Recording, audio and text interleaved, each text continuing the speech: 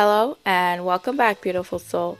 Today, 306 out of your 365 ways to make your dreams a reality by Abraham Hicks, presented to you by me, Carly, your fellow conscious co-creator. Let's see what the universe would like to share with us today.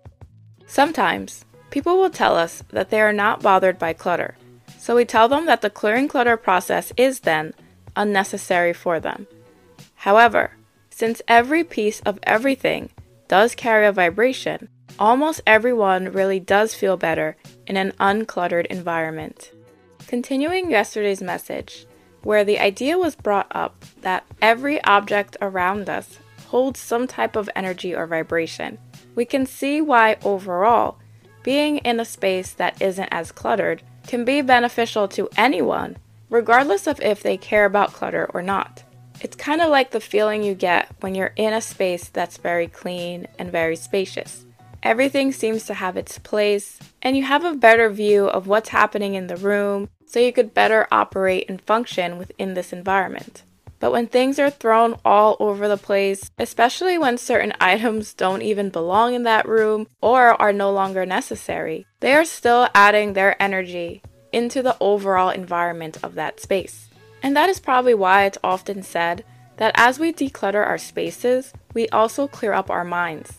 We find ourselves in environments that are less distracting, so when we go inside particular rooms that serve a particular function and purpose, we are less inclined to get distracted or get pulled away from what we are meant to do. We are in a space that is clean, vibrant, and spacious, through which energy can just flow throughout easily and effortlessly. So even in the neutral items in your space, if it's something that you don't particularly feel good or bad about and it's just there, ask yourself, is this something that is adding value to this room, or is it just taking up space?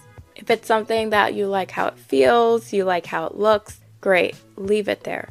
But if not, ask yourself, why am I holding on to this item that I'm not even going to use in this space and that isn't adding anything energetically to this space or to my life in a positive way when I view it or when I use it? When you remove things that are unnecessary or things that don't make you feel good, it opens you up to allow in more. When you throw out a box of old things that no longer bring you joy or that no longer resonate or add value to your life, it's like you open up the Pandora's box of the universe to fill each and every one of those items with something upgraded that is going to add positively to your energetic space and your environment. Abraham introduced this decluttering process today, which we're going to go more into tomorrow. But continuing from yesterday's message, when I asked you to look around your environment and to see how the items within it feel to you energetically, today I'm going to ask you to take it a step further.